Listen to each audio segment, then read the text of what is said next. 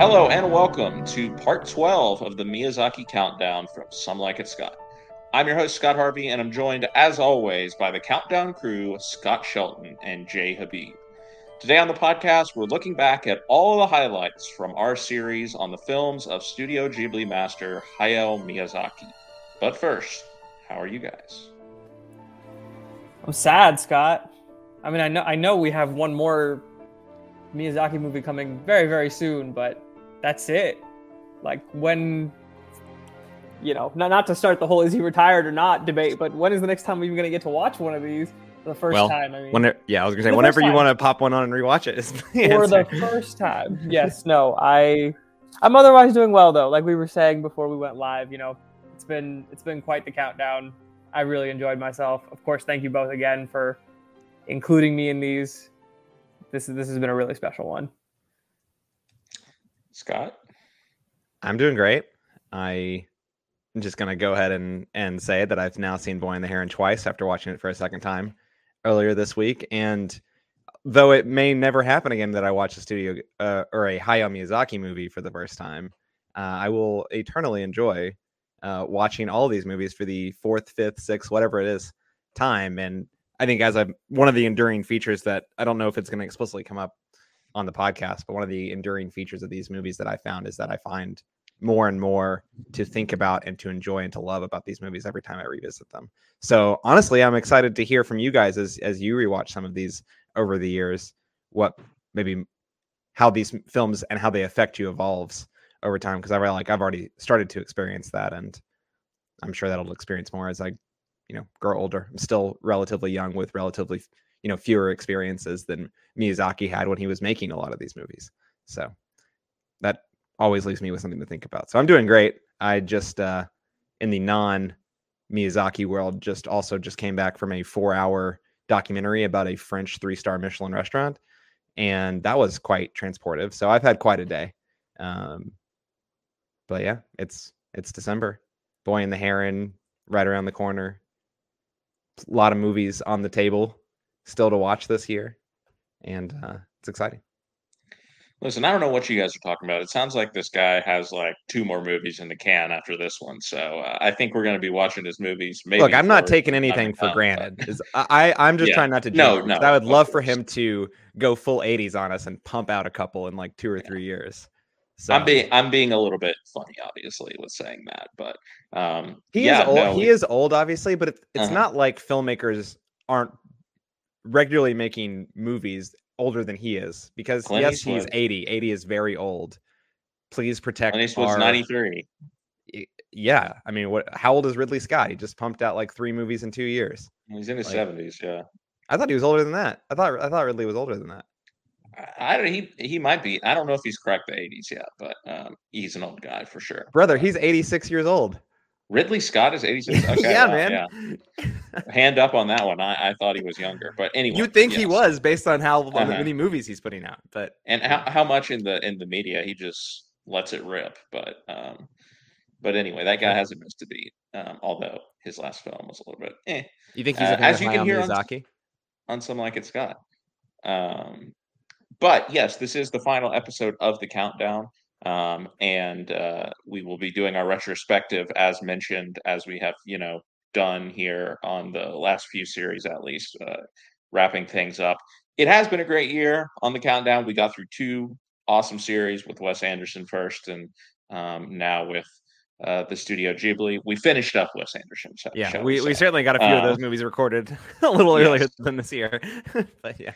But we were commenting recently. I don't know if this was on air or not, but like it feels like it's been forever since we watched a movie that we didn't like, or maybe that's just me, because I know that Jay was maybe a little bit more mixed on some of the Wes Anderson movies. But yeah, I think we got to mix it up in the future. I think we got to do, somebody with some hits and misses. Maybe a Ridley Scott countdown. That's like so many movies. I'm really being joking about that. But anyway, it feels like we're getting spoiled with the series that we've done, but that's also our own doing because we're picking these and we kind of know what we're getting into. But yes, it was another great series. I'm looking forward to talking about the highlights with you guys. As is tradition, sort of on these retrospective episodes, now we have a series of questions that we're going to go through.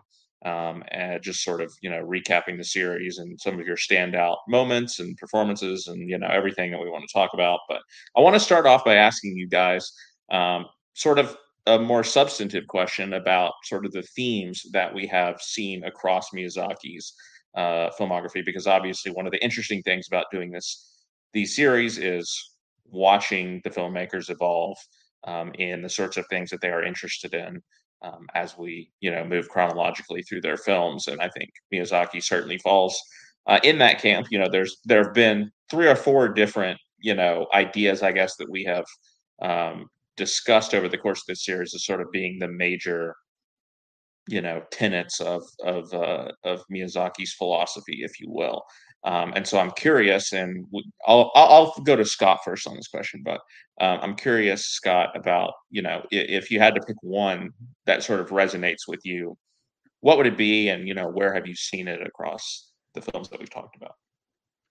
Yeah, for me, it's maybe the one that gets cited most frequently, and I guess I am falling victim to the easy one to point out, but I'll talk about it in a little bit more detail and what aspects of it specifically really stick with me. And that is, of course, all of his films that have some sort of eco-narrative connection to nature, duality between nature and production, things like that. I think those elements are one, maybe the most consistent theme that you see in Miyazaki's movies. It's not in every film, but there is a big push for it across many of his movies, almost in every decade, I'd imagine, of his filmmaking career. There is some semblance of that theme in one of his narratives. And I sort of find the pinnacle of that really in Princess Mononoke, where he takes a lot of those ideas that he maybe played around with in something like Nausicaa, which is maybe the closest parallel to what I'm about to talk about.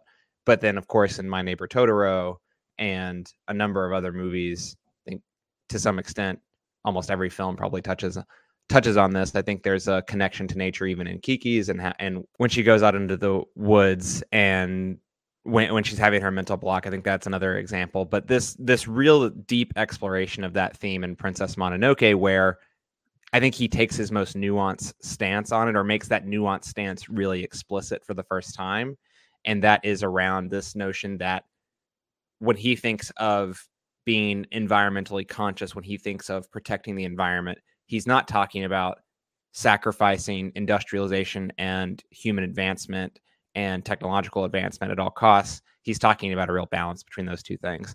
And I think in certain films, maybe you'd point to something like Ponyo, things can feel very simplistic at times. But I think the sort of true colors and his true beliefs about some of these topics that I think are really the pivot to have a conversation around is something like what you see in the duality element of it that he really flushes out in Princess Mononoke. And so for that reason, and for that movie specifically, I think it's the reason why it's the one that sticks with me the most. And every time I watch a Miyazaki movie that has an element of that, I always sort of, in my mind, I'm always processing that as I know that there's something deeper here, and how is he sort of manipulating that theme to address that and to really make you think more deeply about it. And I found that to be a great success of Princess Mononoke, and it's probably his, like I mentioned, I think it probably is his number one enduring theme across all of his filmography. Definitely one that I expected to come up for sure. And I think it's hard to talk about Miyazaki as a filmmaker without talking about, what all of the things he has to say about the environment, because it is so omnipresent in his oeuvre. Jay, your thoughts on a theme that stood out to you? I think what I would consider, if not to the 1B to that, the theme of environmentalism is pacifism. I think, we have movies, again, across decades where we see sometimes it's not necessarily war, but, sometimes it's war, sometimes it's greed that leads to unnecessary destruction. In in Nausicaa, right from the get-go, right, we have those, it's not war machines is not the right word, but we have a society that was essentially destroyed by something like this. In Castle in the Sky, we have a really aggressive military part of the story, and then as we move throughout his filmography, we have pretty prominent characters who don't want to take part in war, to varying extents. Hal and Hal's Moving Castle won't show up to fight in the war. In The Wind Rises, Jiro is really more lamenting that his planes will be used for war, but again, very much like not. I mean, yeah, she's just not loving that, right, at all. And then, of course, Ashitaka and Princess Mononoke. A lot of the themes that Scott already touched on between environmentalism and coexisting and whatnot, are really woven through this. But again, another all-out war between two sides is not the answer. Again, I do think that this weaves in a lot with environmentalism, because in at least a few of these movies, like the one side of the war is the environment, or just like what's going on, like in the world around, right, in Nausicaa. Just to use that again, just to bring that back. So yeah, I think that environmentalism is definitely, I think for me, the 1A. This is pacifism is probably the 1B, if not the 2. Yeah, I agree. Again, these are 2 of the 3 that I expected to come up, and I'm glad, you guys just took it right in order, as I hoped you would. So the third can fall to me now. So I just want to mention that I think, obviously, the importance of being a kind, compassionate person is something that's very important to Miyazaki, and something that we see in almost all of the films, if not in the protagonist, at least in the supporting um, characters. And I think it tends to be a takeaway that you have a lot from a lot of these movies is, look at how much better we could be if people were just kind and there wasn't anything more to it than that. And I think, you see this in something like Kiki's Delivery Service. Obviously, Kiki is a very kind person. She has this positive attitude for the most part about everything that she's doing. And ultimately, she faces, tribulations throughout the movie, but she's able to persevere and to make the people around her, better because of her attitude. And it's consistent. Again, you think about even in the supporting characters in something like Porco Rosso, where you have a lead character who's a little bit of a grouch, but he has people that care about him. And that, opens him up as a character that allows him to, sort of see the good side of himself and, dig himself out of the drudges a little bit. And then, of course, I think the most prominent example of this, obviously, is in Spirited Away.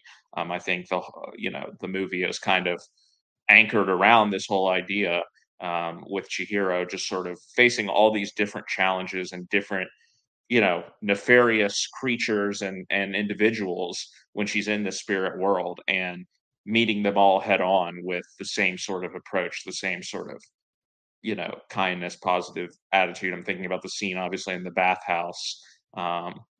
And, while it's not always easy for her to do that, and it does wear on her, it ultimately pays dividends and ends up, again, rubbing off on pretty much everyone around her. Even the old woman, I can't think of what her last name what her name is, but the chief sort of antagonist in Spirited Away. And to the Yababa. Yababa, yeah, to the point where they're all, just sort of accepting, to the point where you get to that final scene and everyone's like shouting down Yubaba, like, no, you just let her see her parents again, right? Like, you don't need to put her through this final challenge and whatnot again. And so I think I really appreciate that, this is such a prominent theme in his movies for a lot of reasons, but also because, you know, children will be watching these movies. And maybe that's something that we overlook with some of them because we're not children anymore, and we're, sort of talking about them on a deeper level. Obviously, we have already, but being able to make these children's films and starting kids young, so to speak, with this, these seeds of what type of person that we should be, I think is something that can't be overstated, the value of that. So I definitely wanted to shout out that theme because you know, as somebody who gravitates more towards the human stories in all of these films, it is something that resonates deeply with me, and I think is prominent in my favorite of these films that we've talked about. I think that it kind of tends to be the overarching message. So that is Miyazaki thematically. I want to move on now and talk sort of in general about the chronology of his films, because we've covered four different decades, five different decades over the course of this series. We started in the late 70s with The Castle of Cagliostro, and we finished up in 2013 with The Wind Rises. So I want to ask you guys, what is your favorite sort of era of Miyazaki, if you will, your favorite decade? And I specifically sort of limited this to the 80s, the 90s, and the 2000s, because that's when he was, you know, we have multiple films coming out. Obviously, we do have Castle of Cagliostro. And I wouldn't blame you if you said the 2010s, just because it has The Wind Rises and you know, nothing else. But limiting it to those three options, you know, Jay, what would you say is your favorite sort of decade for Miyazaki's films in general? Yeah, this was a fun question because, you know, I think each of my top 4 favorite movies are in a different decade. That being said, you know, I find it hard to go against the 80s. You know, he churned out, you know, 4 projects during then. I feel like it's really hard to argue with the 1, 2, 3 of Castle in the Sky, My Neighbor Totoro, and Kiki's Delivery Service. I know a lot of people also really like Nausicaa, but I'm not quite as high on that, so I'm not going to take credit for that when shouting out the 80s. But I feel like, again, that's a 1, 2, 3 that is really hard to beat. You know, I think that's a 1, 2, 3 that, you know, I'm obviously haven't seen, you know, nearly as many films as y'all, but I feel like any director having 3 films of that quality would be, you know, quite the achievement. If he, of course, goes on to have more, but he has those 3, you know, in succession, and they're all, you know, of course, we've already talked about this a little bit. Like thematically, there is a lot of like overlap between these, but they all feel like they're distinct, unique stories. You know, one a little bit more actiony, one is a spiritual adventure, and then one is a tale of growing up. Right? Like they, you know, he didn't miss. He just did not miss. So I think I have to take the 80s.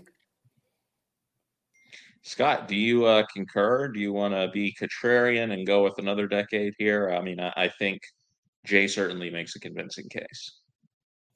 I think ultimately I do agree with Jay. I would settle on the 80s. The problem really lies in, I think, kind of the nugget that Jay was saying, is that each decade has an outstanding film in it that we're talking about. I mean, that is the truth for me. But when you zero in on, I think, 2 of those decades having 2 of the weaker films in the filmography as well, in my opinion, it sort of dilutes down the punch of the 90s and the thousands if you're just thinking about it in terms of a decade. If I could be like more precise with my decade, maybe I'd carve out something that's like a little bit of one decade and a little bit of another decade, but obviously that's not how this question works. So I think ultimately I would go for the 80s, but I do think that it's there's a strong argument for the 2000s.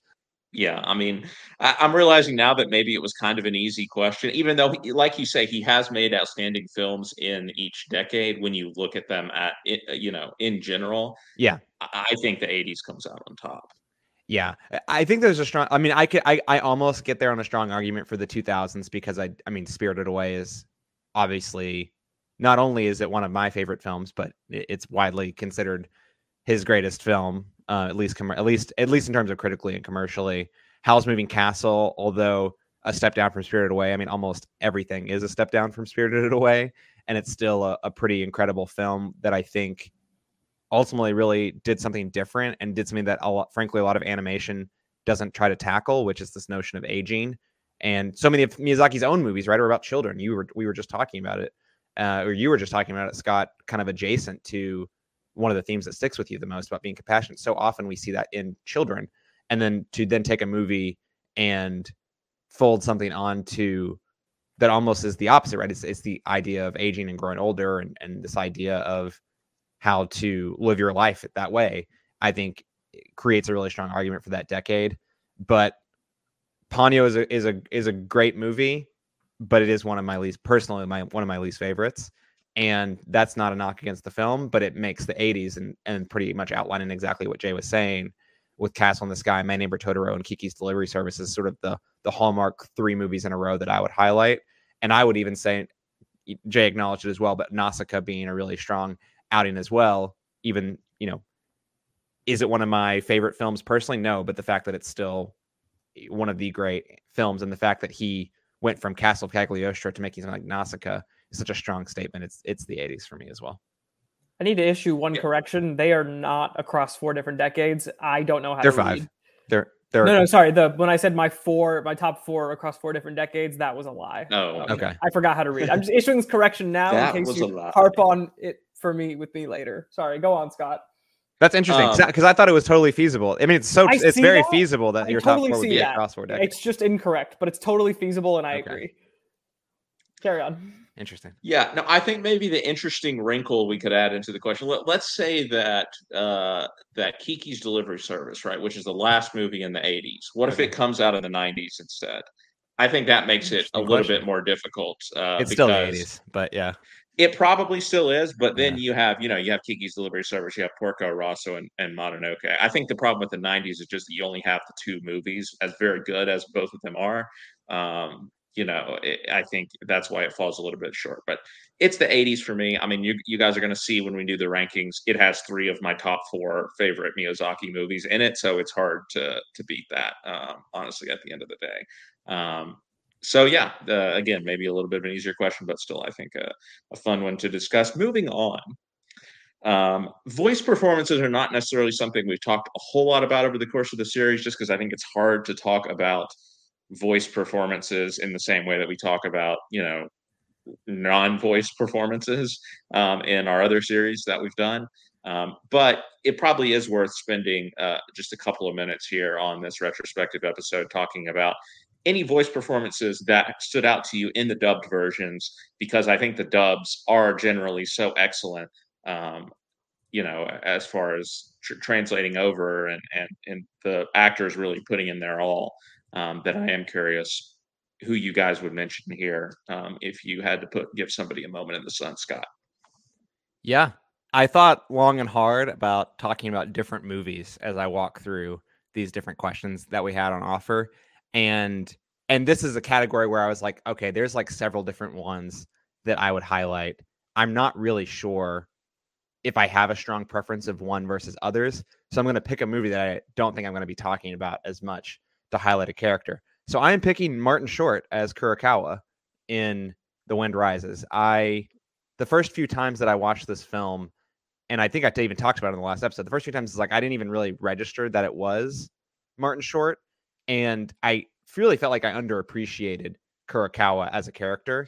And this most recent watch, going back to the things of there's things that I grow to like and love more and more each time I watch them, I mean, that character specifically started to really stand out more. And I think Martin Short really sells that character as not off color, but this sort of kind of quirky voice, quirky guy, aggressive, very much like, output and industrial focus, and everyone needs to be working, and we expect the best things from our workers at the Mitsubishi, aeronautical engineering plant where they're making the warplanes.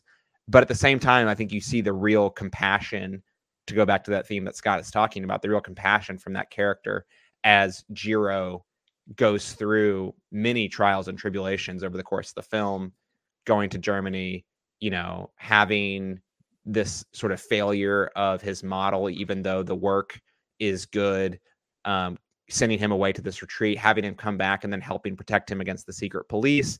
And then, of course, when Nahoko is sick, providing them a place to stay. Like I find that character really compelling. And I think Martin Short's performance really sells it, right? Because I think it's one of those things where it's easy to let that slide under the radar because so many things are going on in the film. But that voice performance really elevates the role. Yeah, I think The Wind Rises has several really good candidates for sure. Definitely in terms of the voice ensemble, might be the strongest film in the filmography. Jay, your thoughts on a standout? Funny enough, I had a similar thought process to Scott Shelton, where I wanted to at least put some effort into diversifying across movies. You know, we'll see how successful I am if I have to go to backups and whatnot. And I'm going to cheat a little bit because my favorite voice performance is actually 2 voice performances. And that's Emily Mortimer and Gene Simmons as Sophie from Howls. Nice. I think that, I mean, there's just something so, again, we're talking about, you know, characters and, you know, how, I mean, you know, the voice of a character, of course, in this medium, like really lends itself to, am I going to like you or not? Am I going to feel for you or not? And there's something really likable about Sophie, how she sets out to find her place, you know, in this like new magical reality, despite her voice or her transformation. I think both voices really bring a lot to that. It, you know, as I was thinking about a question you're going to ask soon about, you know, protagonists we really like, it was hard not to think about Sophie for a little bit. And I think that in large part, that's due to the feeling I hear behind those performances. I feel like it's just really hard to convey that level of like earnest, you know, I'm gonna make my way, that, you know, Sophie's putting forward in a situation where I would be losing my mind. Yeah, I think that's a great shout. Not one that I necessarily thought of, but yeah, especially the Gene Simmons performance, I think just brings something different than, you know, we get in other movies, just because the character is bringing something different. You know, we have an older protagonist, and so I think that's a great shout. I had a couple that came to my mind. I think my close runner-up is Minnie Driver as Lady Eboshi and Princess Mononoke. I think is a great shout, even though, you know, the character was, yeah, I expressed some things about the character on the episode, but I didn't Please have don't anything to rehash. do with Let's her. please not rehash them. I'm not gonna rehash it. All right, Okay. I'm not. But I think her performance is, you know, I don't have any issues with that. So I almost went with her, but I did go with, and I might get some eye rolls for this one too. But I really enjoy Michael Keaton as Porco from Porco Rosso. I think, you know, again, talking about offering something different, I think, you know, so many of our protagonists and everything, and, you know, maybe this slightly goes in the next question about protagonists too, but our children.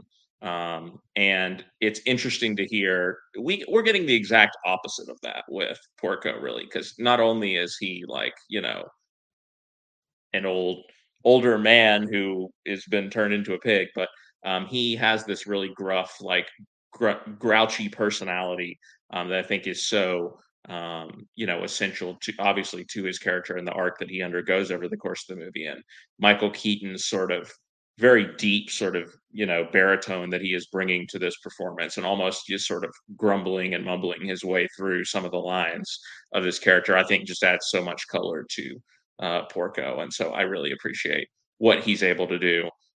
Maybe not one that people will think of, because I think Porco Rosso is kind of just an overlooked movie in Miyazaki's filmography in general. But I really liked what Michael Keaton brought to the lead character there. Moving on, rolling right along into the favorite protagonist category question. Jay, I'll throw it back to you.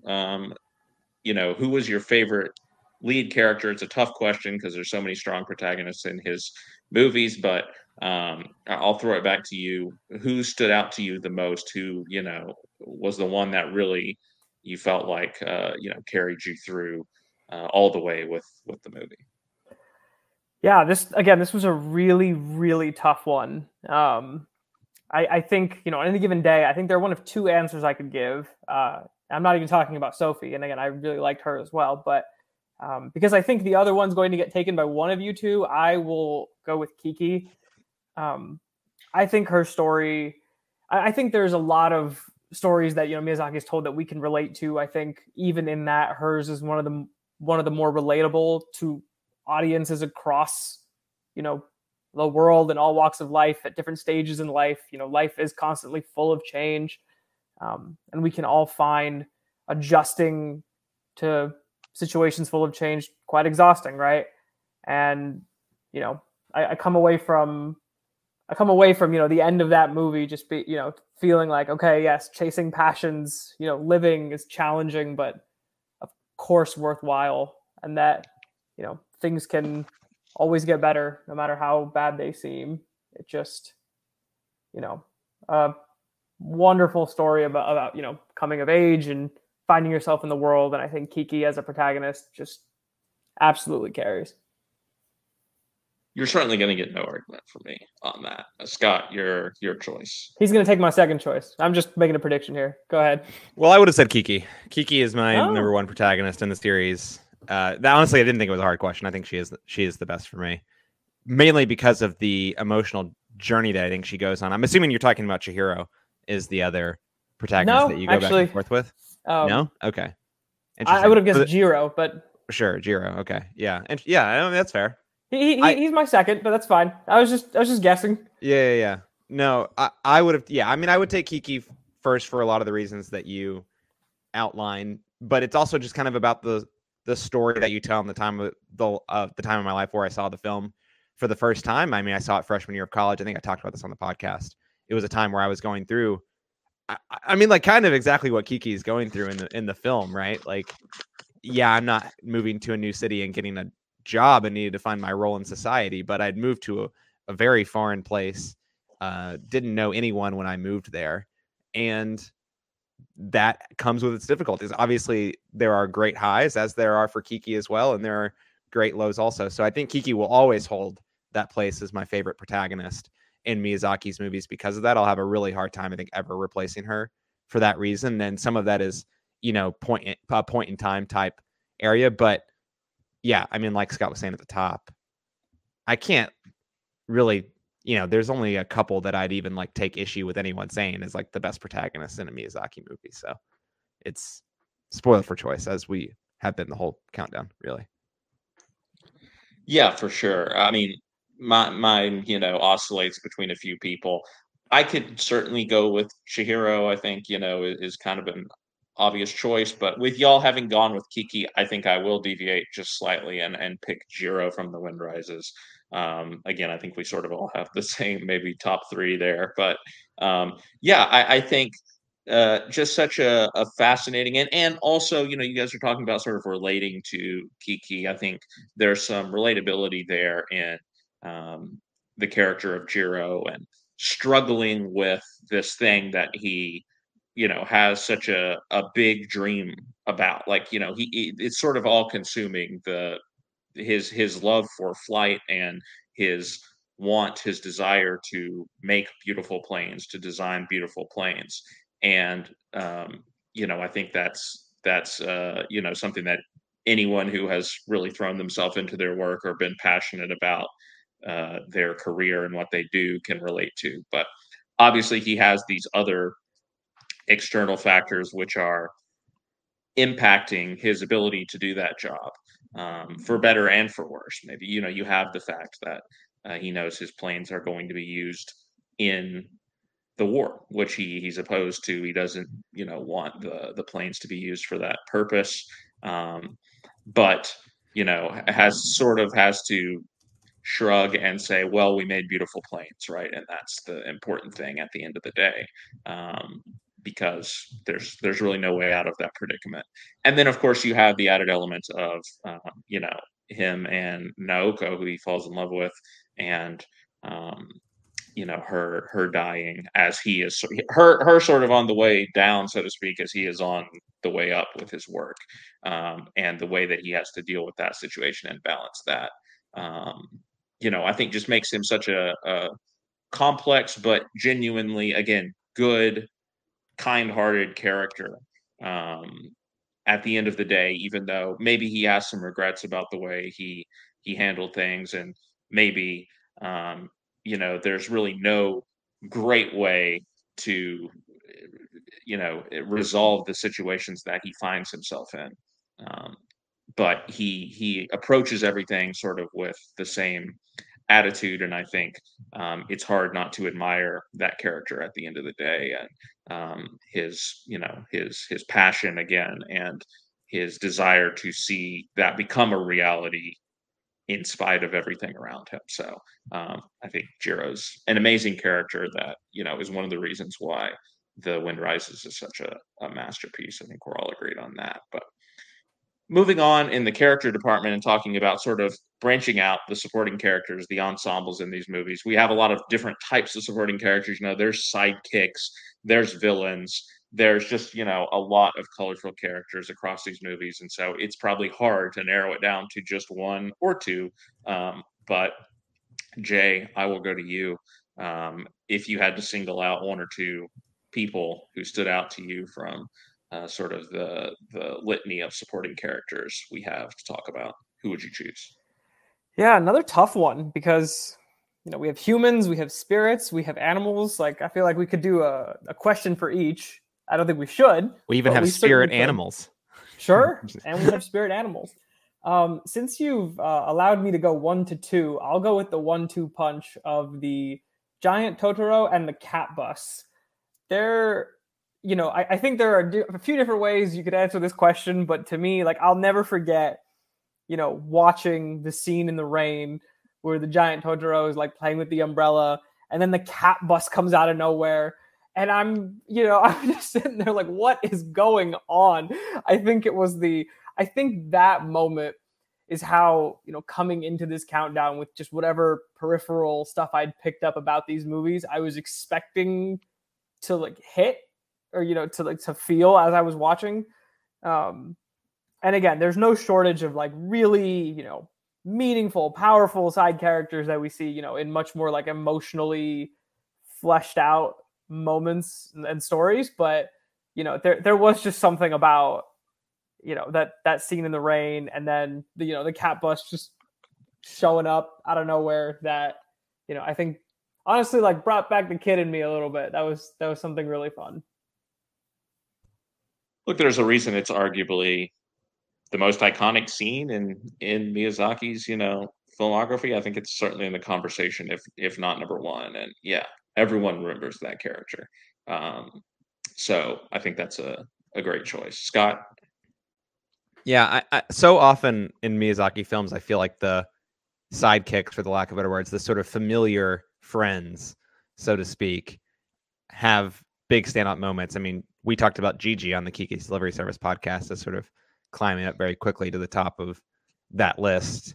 I think Calcifer, although I know you talked about not enjoying Billy Crystal's performance on that podcast, Scott, like I find Calcifer to be another one of those characters that it really brings the balance of the sort of tone of the film a little bit, because I mean, this is a film about war and about aging and about being displaced from your home. And I think the humor that Calcifer as a sort of a side character brings is really important to the balance of the movie. But number one for me, going back to My Neighbor Totoro, and I'm talking about the dad, Kusakabe, the father, to me is the sort of standout supporting character. Talking about almost going back to that theme you were talking about at the very beginning, Scott, about the compassion. One of the things that really stuck out to me in this countdown series on this watch was how compassionate the dad is, right? Like I talked about on the podcast, how watching this movie, I see this really fleshed out person who isn't perfect and is trying his best, but like has qualities that I just so admire in a parent and that I'd want to replicate.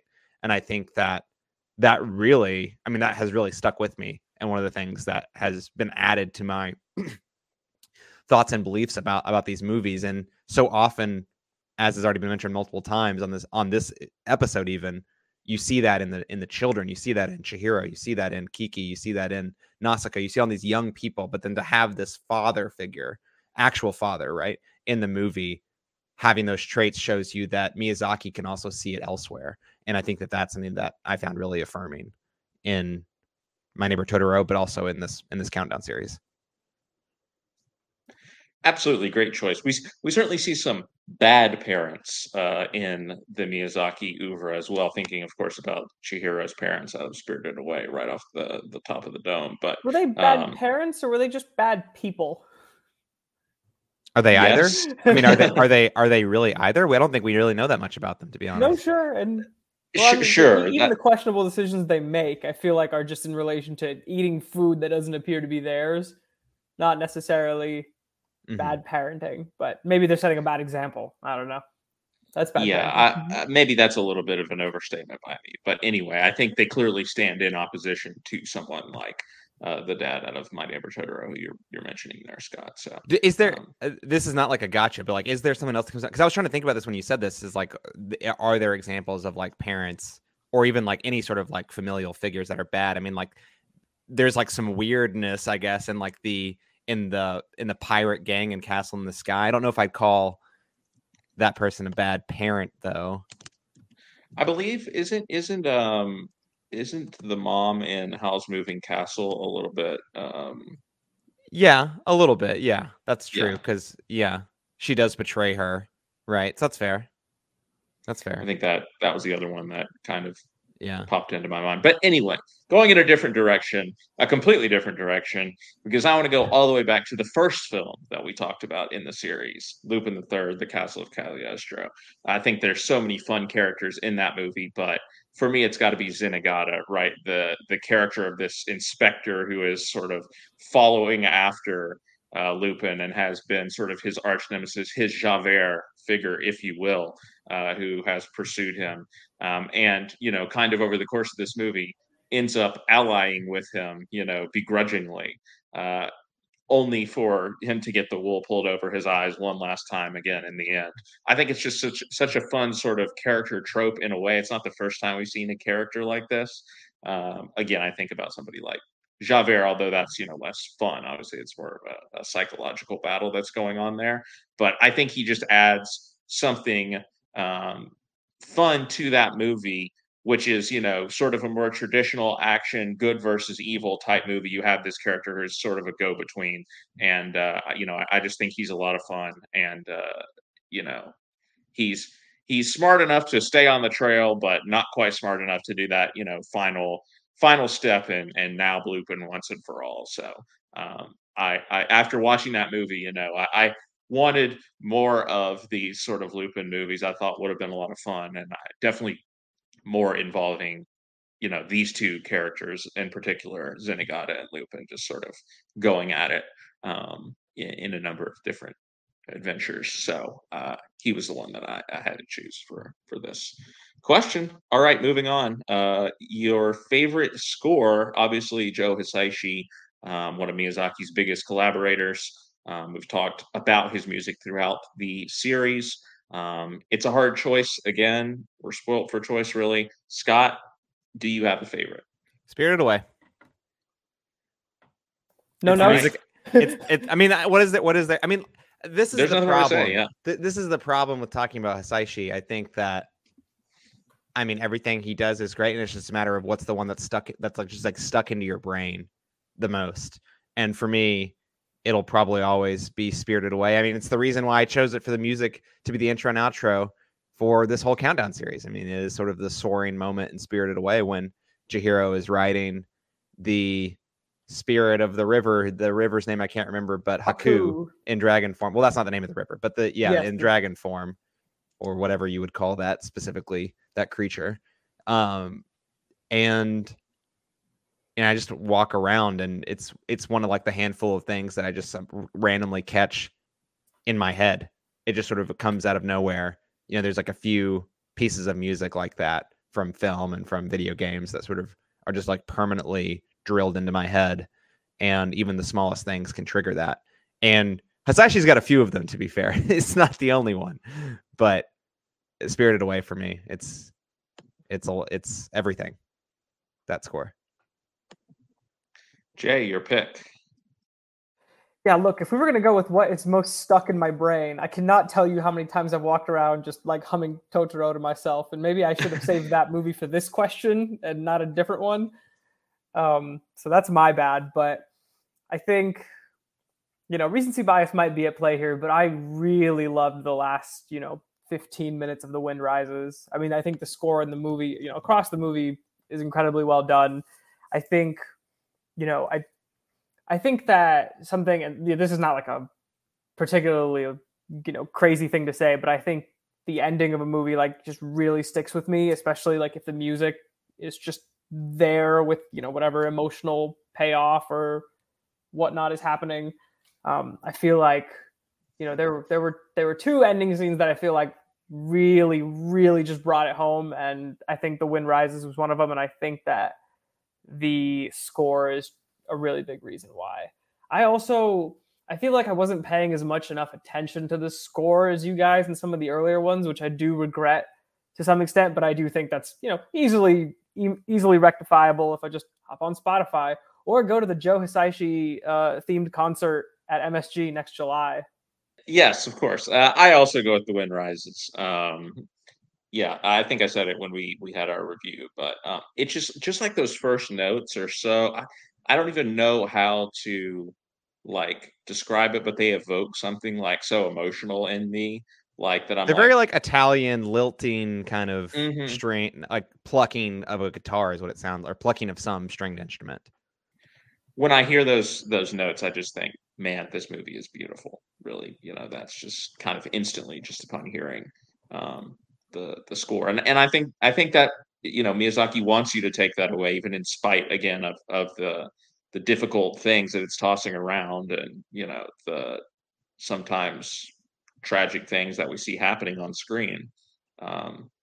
There's something beautiful about creating art, and Joe Hisaishi certainly created a lot of art that we got to witness over the course of this series. So it's very similar to Kiki's and Porco, the scores of those two films as well.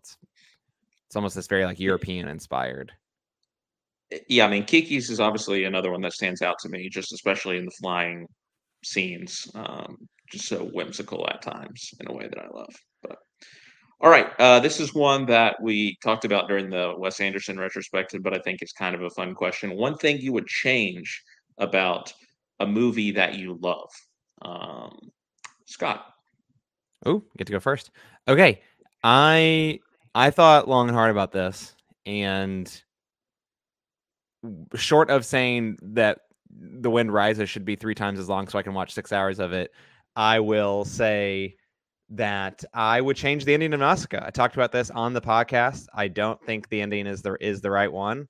I think that I don't know if I was hated for that comment on the podcast, especially by Paul. I think you were hated for it right now. Scott Harvey's jaw just like completely dropped as you said. No, that. I don't know. I don't think Scott cares that much about this one. Yeah, I'm mainly joking. I do love the ending, but I want to hear you out. Obviously. I just think that look, I'm not going to say that right, but ultimately I think that it would have been emotionally more moving for either the film to end ambiguously or for Nausicaa to have given her life and her life be the cost of the folly of all these conflicts between different tribes in nature. Like ultimately it's not that there was no cost for some of these things, but it honestly it just didn't strike the right note at the end of the movie for me, and it's one of the things that still holds me back from giving it the masterpiece level score that I think a lot of his movies are. But I still love it, right? There's still so much to say positively about the film, about the construction of it, about the themes and the narrative. I think there's so many great aspects to it. But yeah, just something about the ending is a hang up for me personally. And that's the one thing that I'd love to change if I could. But I would not assume so much as to say that that's the right answer and that it should happen. It's just how I feel. Fair. Jay, your pick. Yeah, I thought about this for a while too. I didn't want to pick anything too drastic, truthfully. I think, there have been what? Boo? Yeah. I don't know. I mean, like, I don't want to presume to know better than Hayao Miyazaki here, right? Like, in any situation, really. But I'll pick one that I did mention earlier because I do think, at least as an adult watching this movie, and like maybe just like a little bit of a neurotic adult watching this movie, it gives me pause, and I'm like, wait, what about after this? And that's the end of Spirited Away, when after emerging from the tunnel or whatnot, this is 100% your neurotic brain. This is crazy that you're bringing this up again. Look, this was clearly a choice that was made, right? They didn't just like use the same frames from before. Like they drew in, okay, the car has been drawn or like grown over. Like time has passed. What is going to happen when Chihiro goes to like her house with her parents and like it's been sitting empty for 5 months and the movers aren't there and what just happened. Like, I know this is, again, I'm purposely picking something kind of absurd after thinking about, you know, a couple of things for movies that like I really did love, but I didn't want to like really knock anything. So this is me just being like, what happened? How much time actually passed while they were in the spirit world? Well, this we is my came back crazy, to that. guys. This is my crazy. We came back to that. And I still gave I it a guess 10, guys. Like it's you did. You know, I just. So what would you change? You want there to be like a whole last act of the movie to see No, what happens? just don't show the cars as overgrown, and the car is like overgrown, and then you know in our minds it's like, okay, yeah, maybe she was gone for like a day or a week, like, but not like months, I would assume. Well, look, if you're seeing Forrest grow that fast in a few months, Jay, that's scary stuff. That was a year. That was years. So isn't that like all the more reason to? I feel like there's probably a great Reddit thread out there about this, Jay, that could put your concerns to rest, possibly. So, or stress you out even more. Or stress you out even more. Yeah. Yeah, sometimes Reddit can do that too. But my pick, again, perhaps will not come as a surprise, but Castle in the Sky, a movie that I do really enjoy. There's just sort of one small holdup that I have with that movie, and it is, of course, the character of Patsu. Who is our sort of lead male character. There's I don't one small know... problem: the lead character of the film. Well, I don't think he's the lead character of the film.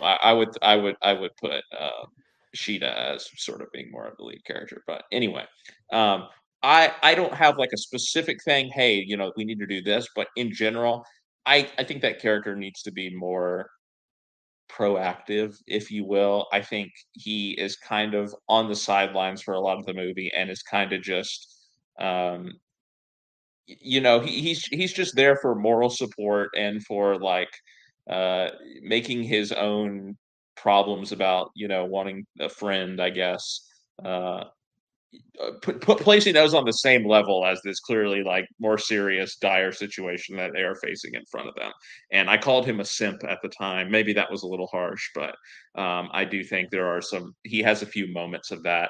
And I think, you know, Miyazaki generally writes such strong characters and such strong child characters too, that I feel like he's definitely capable of threading the needle a little bit better of having this character not just be kind of there for so much of the movie and even kind of getting on your nerves from time to time. So it's a hard choice because there's not a whole lot I would change about many of these movies, but it is something that stood out to me, is because I do think that could be one of my favorite of his movies if it wasn't for, you know, some of the Potsu stuff just being a little, you know, again, Sheeta no is just like stuck in my head over and over. I think to reduce that character as someone who is just there to provide moral supports, like I just think that's like easily forgetting the fact that his father is this person is like this person who photographed the castle in the sky, and he's motivated to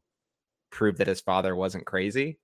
I think that it's like, I feel like we're kind of leaving that detail out, but yes, but I think that part of it needed to be foregrounded a lot more, because it just feels so much more like it is about Sheeta and her quest more so than, like, I just feel like that maybe is relegated to the background a little bit more. And that's because the relative priority of like finding the castle and then like preventing the air of the thing from like destroying the world is like just like relative like scale of the problem is different. But I take your point. I know that I mean, other things. Maybe that's a problem in and of itself too, right? That they're kind of sort of just inventing a reason for this character to be. But that's every movie. That's like every movie. But it's a little more, you know, tacked on, I guess, than the reason that she had. You know, just the man should have taken control of the situation and inserted himself more. I agree. That's right. Yeah. That's right. Yeah. That was my point. All right, moving on. Standout visual moment or moments. We've talked about the animation, the evolution of the animation over the course of the series. You know, is there a standout image or a visual moment or moments that you guys want to highlight here, Jay? Well, we were just talking about this movie, and again, I think there are a lot of choices, but again, wanting to share the love a little bit, I will talk about Castle in the Sky. And I want to highlight specifically when they're breaking through to Laputa.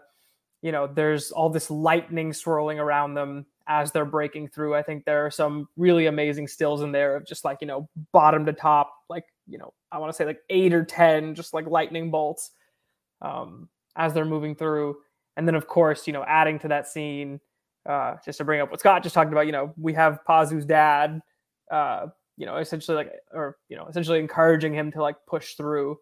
And in a movie where, I think I could have easily picked 2 other stills or, visual scenes in there, I think that's one that just really stuck with me. Make of it what you will, that I am picking the one movie I didn't see in English to talk about, the visual aspect of, but I'm sure I will get around to watching this in English in the not too distant future. Or maybe more importantly, getting around to watching all the other ones in Japanese. Why not both? Sure. Scott, your pick for this question. Yeah, time to keep spreading the love around for me as well. I think Castle in the Sky is a great shot. I really did have the exact scene that Jay is talking about, and then the one right after, both of those sort of on my list of sort of visual moments where it really sort of takes your, not necessarily breath away, but I think it really shows you how he's pushing the envelope at the time from his own animation movie to movie. And I think sort of the bigger jump even than that for me was Howl's Moving Castle. Specifically, there's a scene, I think I talked about on the podcast, like at the very beginning when you see the moving cast, like the moving castle just sort of walking along the landscape and sort of seeing how he's blending these sort of hand-drawn animation with the computer-generated imagery. I think the way he's able to fuse those things is so elegant and so breathtaking for me. And then at the end of the film, when he takes that imagery, when he takes that design and that skill that he's developing here and showing off, and he has the castle fall apart. He has the castle moving along the landscape and falling apart after Calcifer is removed. And I just think that was like sort of like, wow, he's really cooking with his art in this context. And so I found Howl's Moving Castle to be one of the real standouts for me in this respect. Yeah, for me, again, it comes down to a couple of moments as well. I think it's funny, we just talked about this movie and this scene kind of, but the ending of Nausicaa, and specifically the image of Nausicaa riding in on the Ohms, sort of fulfilling the prophecy at the end of that movie, is such a sort of triumphant, awesome image that I think just embodies what that character is all about. So that's one that comes to mind. And then Ponyo is not a movie that we've talked a lot about, but I think it is a great looking movie. Yeah. And the tsunami sequence in the movie, I think, is pretty breathtaking. Honestly, it was definitely. I mean, so much of the movie is told in visuals, more so than any of his other movies, I think. And the tsunami sequence, I think, is kind of just spellbinding to watch. And so I did want to shout that out as well, because I knew Ponyo probably wasn't going to come up a whole lot, but I think it deserves credit in the visual department more than any other department for sure. I do agree. I thought about having a scene from Ponyo as well. All right, we're into our last couple of questions, guys, and it's kind of our wrap-up questions, if you will, that we have in our normal episodes. We're going to start off with your favorite scene or moment from the entire filmography of Hayao Miyazaki. Big question, narrow it down. Scott, what's your answer? All right, I was really deciding between 2 at the end of the day. It's the one coming in second place, if you'll allow me, from Sure. The Wind Rises. That is the scene that I talked about, just a week ago. And that is the scene at the beginning, sort of the first dream sequence that he has with Caproni, where Caproni talks about and says for the first time the line from the poem, "The wind is rising, we must try to live." And I think that just sort of soars through you. I think the one that Jay pointed out as well at the end of the episode, like that, or at the end of the film, is also one up there for me. So like there's so many little moments in The Wind Rises that stick out to me and really move me. But I am going with No Face in the bathhouse from Spirited Away. I don't actually even think that's the scene that I said on the episode, because I think someone else might have said it, or I don't know exactly what it was. I don't actually remember at this point, but that is my favorite scene, I think, in all of Miyazaki, when he is like rampaging through the bathhouse and you have, I think it's like the scene in the film that strikes me repeatedly the most, from a visual perspective, from a thematic perspective, from a character perspective. It hits like everything that's like on my mind when I'm watching Miyazaki. I think the Hasaishi score too is, although not that big soaring moment that I just talked about a few questions ago, it does also still highlight the cross of like whimsy and fantastical and moving at the same time through that, and it fuses everything together. And when you have Chihiro interacting with No Face, it sort of just hammers all the things I think that we've said about Spirited Away and Chihiro as a character and the themes of the movie home in the most effective way that it can. And I find it extremely satisfying, and is one of many, flawless scenes in Miyazaki. Yes, so many to choose from. Jay, which one did you go with? Like you said, Scott, lots to choose from, but I think I honestly didn't have to think too hard about this one, even though I think there are so many. The one that sticks out to me, and I did mention this one when we talked about Kiki's, but the final scene, just fly. It was, I mean, I still to this day can't really articulate, what it is about seeing her, get back on the broom and then, awkwardly like crash and fly like the exact same way she did at the beginning of the movie, but she's back now. But something about the way, the music is going, the tension is building, and all of a sudden it just gets quiet. You see her just like trying to focus, her hair starts going up, everyone's looking, and then all of a sudden just, flies off and balks into a building. But then, continues on and saves Tombo. And this, I actually ended up rewatching Kiki's in Japanese because it happened to be playing at Alamo Drafthouse, and I still cried. Like I cried a second time. I don't know. Something about that scene just gets, even just like talking about it and thinking about it, like, just does something. It really gets me every time. Yeah, I think my runner up is from Kiki's, and that's sort of the whole long sequence where she, brings the cat toy, but well, she has to deliver the cat toy, and the cat toy gets, lost because the birds attack her, and then Gigi has to pretend to be the cat. And there's the giant dog who turns out to be a friendly dog and helps them out in the end. I love that twist at the end of all of it too. That long sequence is just delightful. But I'm also going with Spirited Away. I'm also going with the scene in the bathhouse. For me, it's the scene when the spirit of the polluted river shows up. I think just kind of like Scott was saying, there's so much in that scene. Obviously, you have the environmental element of it, and the fact that sort of humans' cruelty and greed perhaps is what has made this river polluted in the first place. And then, of course, you have Chihiro. Although she is sort of asked to do it, she does it, right? She doesn't react with horror, or she's not grossed out in the same way that everyone else seemingly at the bathhouse is. She just sees somebody that needs help, and she is willing to help him, and ends up pulling out the bicycle handle from the spirit, and sort of cleansing him, and revealing that he is actually just a river spirit the whole time.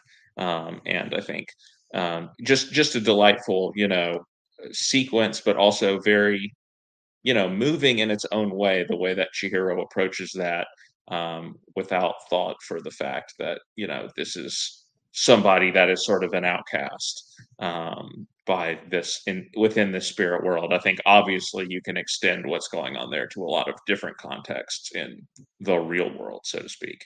And I think that's a beautiful thing, and one of the things Miyazaki is just so gifted at doing in his storytelling. All right, final question, guys, to wrap up the Miyazaki countdown. Let's hear your rankings. Jay, we're going to start with you. 11-1, start at the bottom and work your way up. Sure thing, Scott. I am just going to mention this before we start throwing things, that these are all, at the very least, like very good to absolutely phenomenal movies. So let's keep it civil.